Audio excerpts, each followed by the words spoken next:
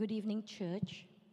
Today's scripture reading is taken from Nehemiah 5, verses 14 to 19.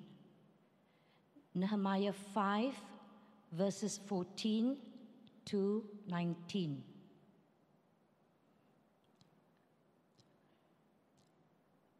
Moreover, from the time that I was appointed to be their governor in the land of Judah, from the 20th year to the 32nd year of Artaxerxes the king, 12 years neither I nor my brothers ate the food allowance of the governor. The former governors who were before me laid heavy burdens on the people and took from them for their daily ration 40 shekels of silver. Even their servants lorded it over the people. But I did not do so because of the fear of God. I also persevered in the work on this wall, and we acquired no land, and all my servants were gathered there for the work. Moreover, there were at my table 150 men, Jews and officials, besides those who came to us from the nations that were around us. Now what was prepared at my expense for each day was 1 ox and 6 choice sheep and birds, and every 10 days all kinds of wine in abundance. Yet for all this I did not demand the food allowance of the governor, because the service was too heavy on this people. Remember for my good, O my God, all that I've done for this people. This is the word of the Lord.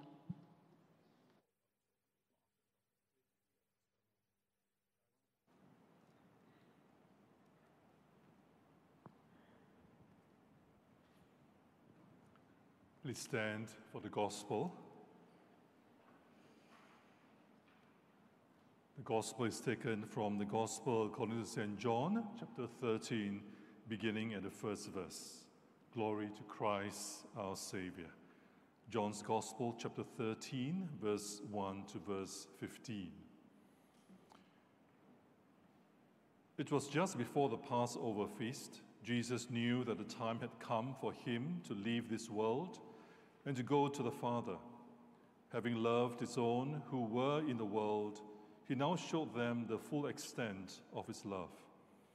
The evening meal was being served, and the devil had already prompted Judas Iscariot, son of Simon, to betray Jesus. Jesus knew that the Father had put all things under his power, and that he had come from God and was returning to God. So he got up from the meal, took off his outer clothing, wrapped a towel around his waist. After that, he poured water into a basin and began to wash his disciples' feet, drying them with a towel that was wrapped around him. He came to Simon Peter, who said to him, "Lord, are you going to wash my feet?" Jesus replied, "You do not realize now what I'm doing, but later you will understand." "No," said Peter, "you shall never wash my feet." Jesus answered, "Unless I wash you, you have no part with me." "Then, Lord," Simon Peter replied, "not just my feet, but my hands and my head as well." Jesus answered, "A person who has had a bath needs only to wash his feet. His whole body is clean. And you are clean, though not every one of you." For he knew who was going to betray him, and that was why he said, "Not everyone was clean." When he had finished washing their feet, he put on his clothes and returned to his place. "Do you understand what I have done for you?" he asked them. "You call me teacher and Lord, and rightly so, for that is what I am. Now that I, your Lord and teacher, have washed your feet, you also should wash one another's feet. I have set you an example that you should do as I have done for you. I tell you the truth, no servant is greater than his master, nor is a messenger greater than the one who sent him.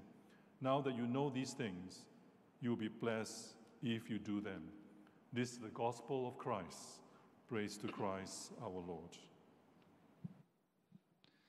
Church, will you please be seated? Before I begin sharing the word, just one other important announcement for us to take note. Just to take note that the All Saints Chinese congregation, they are having a Mid-Autumn Festival at the end of our service. So please take note that at the end of our service, could we quickly vacate this sanctuary? Worship team, you may need to do your evaluation somewhere else because they need this place. We can still use the side hall, but they also need the side hall maybe about 7:30, all right? So please, at the end of the service, quickly vacate the sanctuary. We can still gather for fellowship at the side hall, but we will need to vacate it by 7:30 latest, all right? So with that, can I advise you to just bow our heads as we commit this time to the Lord in prayer? So gracious and Heavenly Father, we thank you, Lord, for the example that you have given to us here through your Son, Jesus, the importance of what it means to be a servant leader. So, Father, we pray that, Lord, as we look into your word this morning, may we learn from the example of Jesus, from the example of Nehemiah, and the Holy Spirit, you just guide us to understand what it means to be a servant leader. So we give you thanks. In Jesus' name we pray. Amen. You know, in our modern day, of much public scandals in almost every area of our life, and especially in the political arena, where we see countries like Thailand and Myanmar going through a military coup and then refusing to release power, it is refreshing to come across a leader like Nehemiah who put serving the people ahead of getting personal gains for himself. And in the remaining of this chapter 5, we now get a better picture of this man of God doing just that. The next few verses that follows, in which we'll be looking at, emphasize his style of leadership as well as his generosity towards his fellow Jews. And so as we begin looking at this passage in verse 14, we find that by now Nehemiah has been appointed by the Persian king as the new governor of the province of Judah. Several years have passed on by since he first arrived in Jerusalem with the rebuilding project in mind. From serving as the royal cupbearer, we find that he was now assigned by King Artaxerxes to this new position as governor in Judah.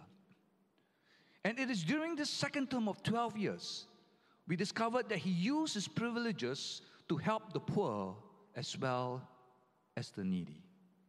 Nehemiah was a leader, was one who exercised his authority not to promote himself, but his focus was solely on the welfare of those under his charge. In a way, then, we can say that Nehemiah was what Jesus would term as a servant leader. And his example is truly one for us all as disciples to follow. So for today, let's just briefly look in details exactly what Nehemiah did, the acts of his servant leadership. And as you look with me through the passage today, you find that the very first thing that Nehemiah did in terms of his servant leadership was that he testified in verse 14 that he did not use the official expenses to account for his own household use. It was said here that neither I nor my brothers ate the food allowance of the governor.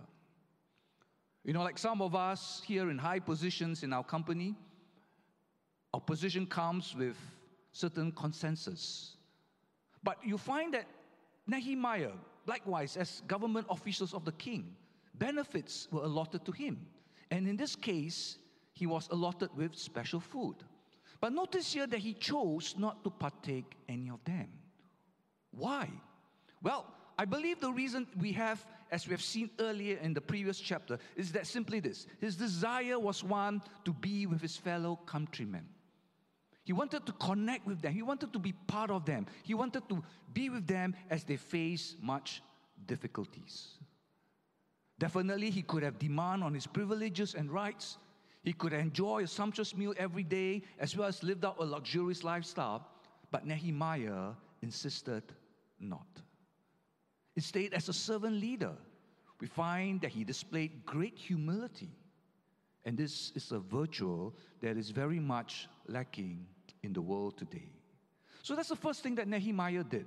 He displayed humility.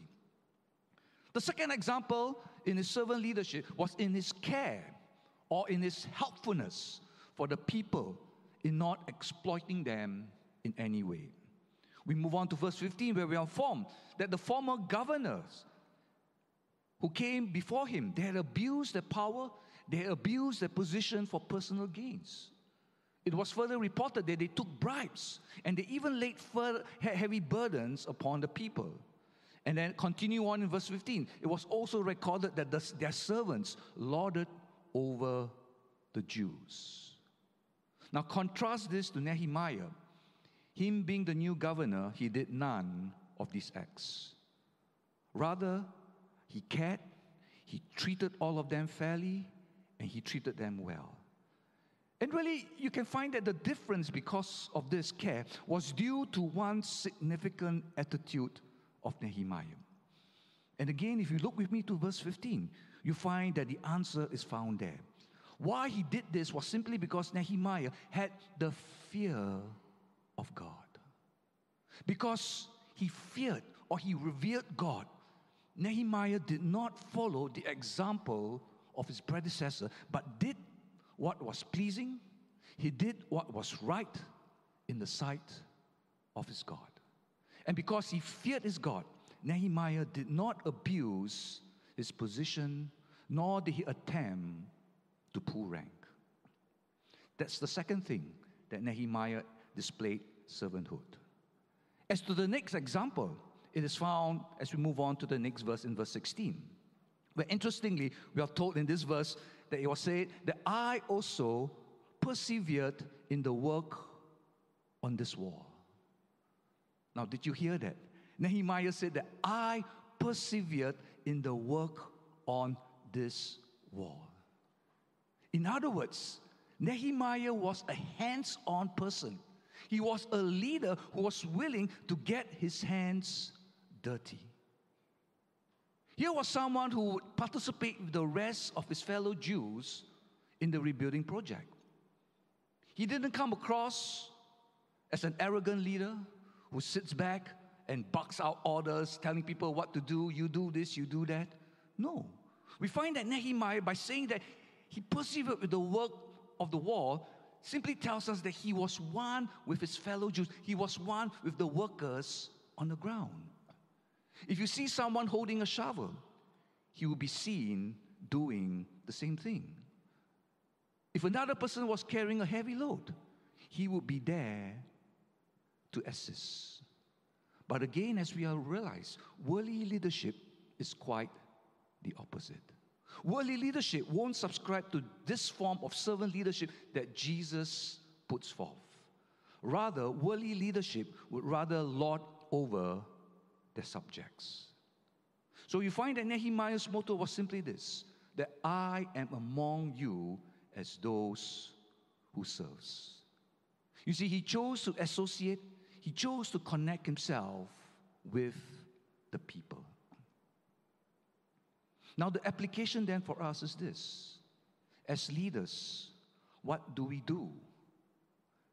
As members of the church here, what do we do when we see that chairs and tables need to be stacked?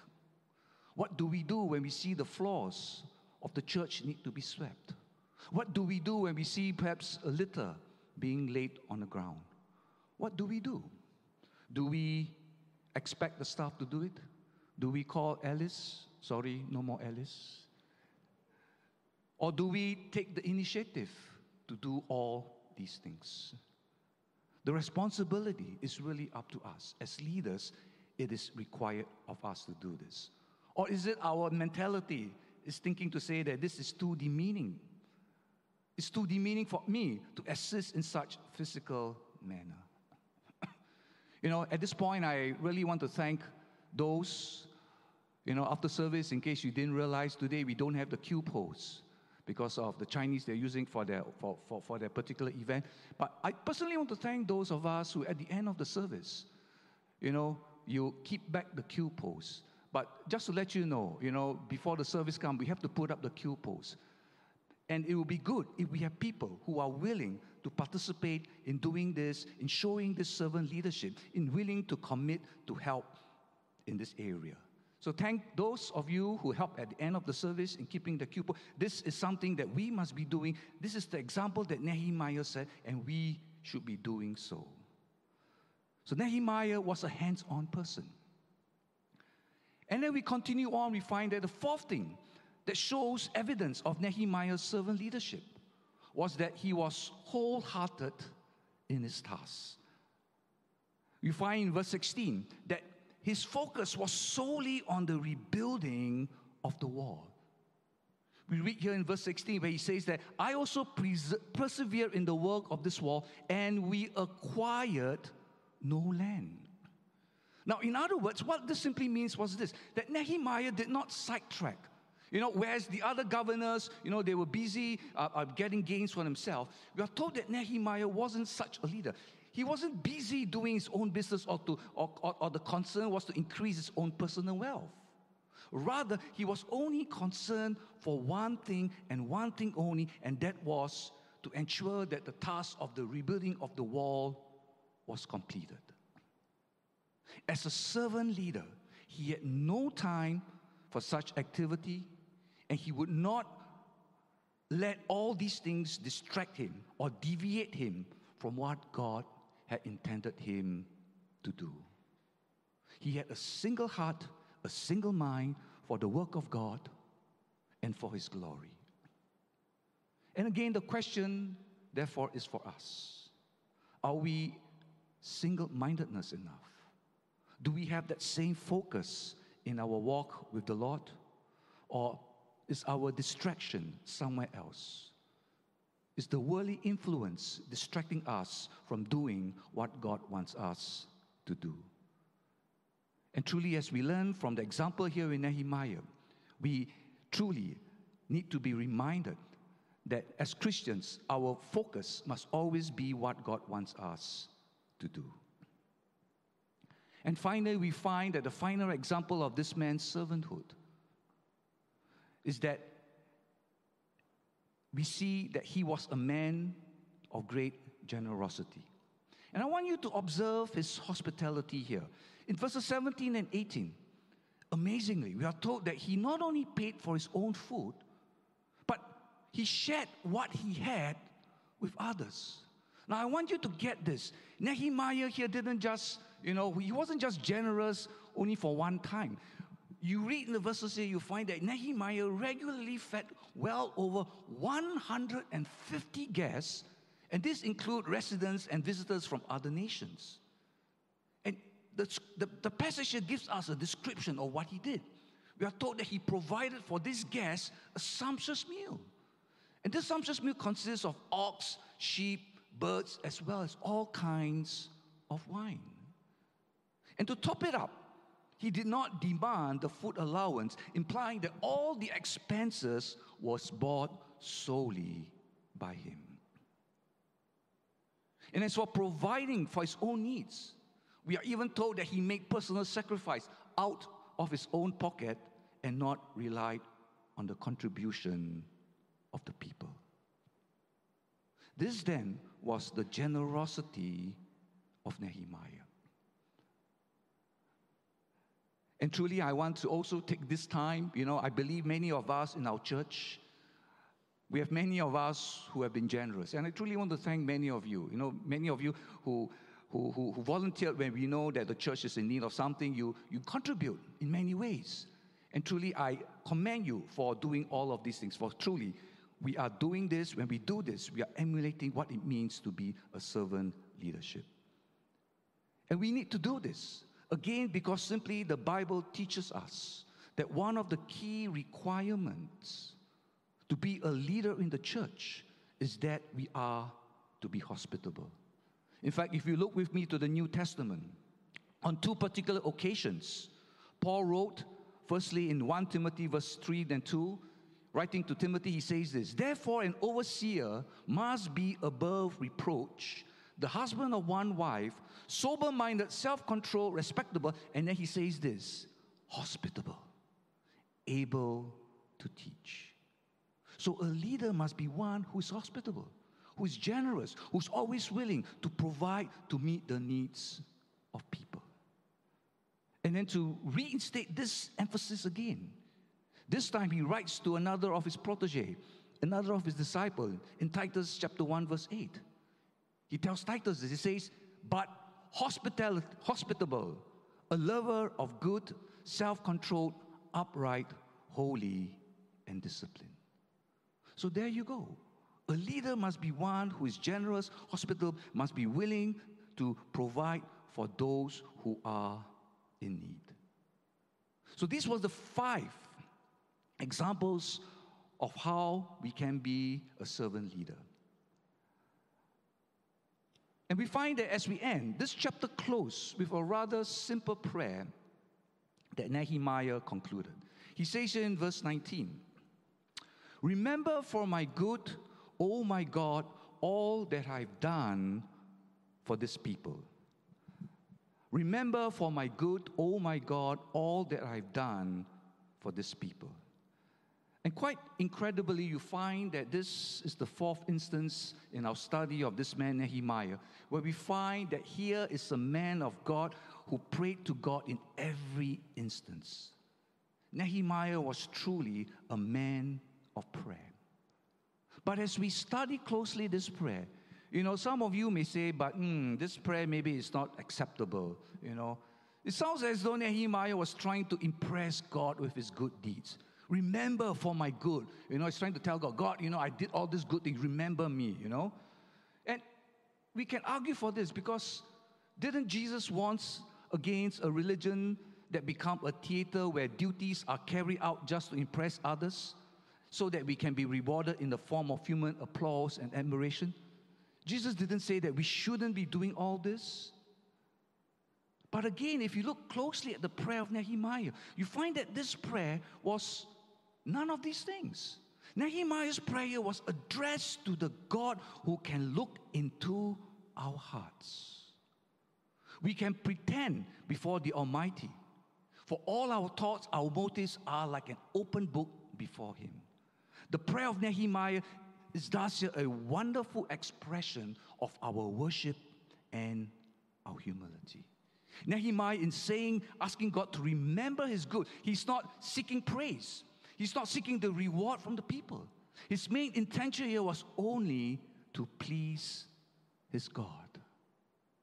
You see, by asking the Lord to remember him, to remember his deeds, Nehemiah was simply reiterating that all he did was for God and for God's attention alone. And that if he were to get any reward, it would come from heaven rather than from the world.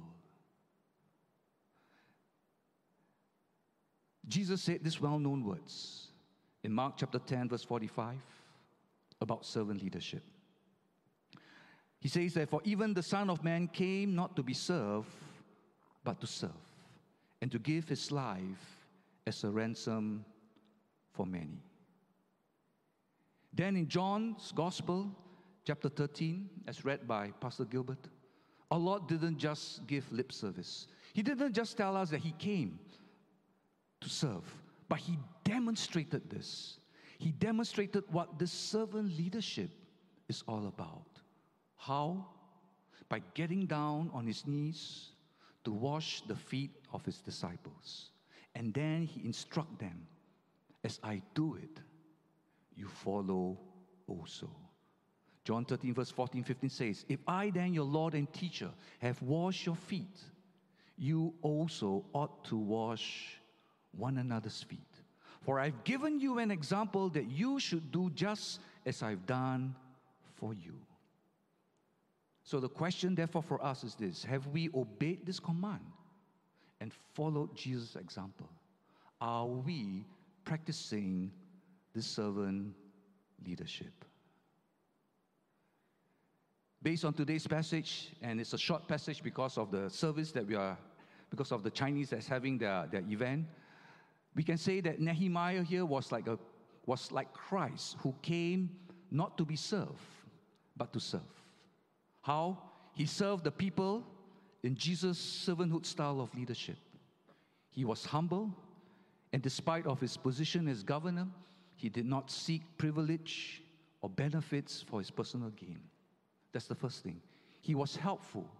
He was caring for the people by not exploiting them or abusing his power.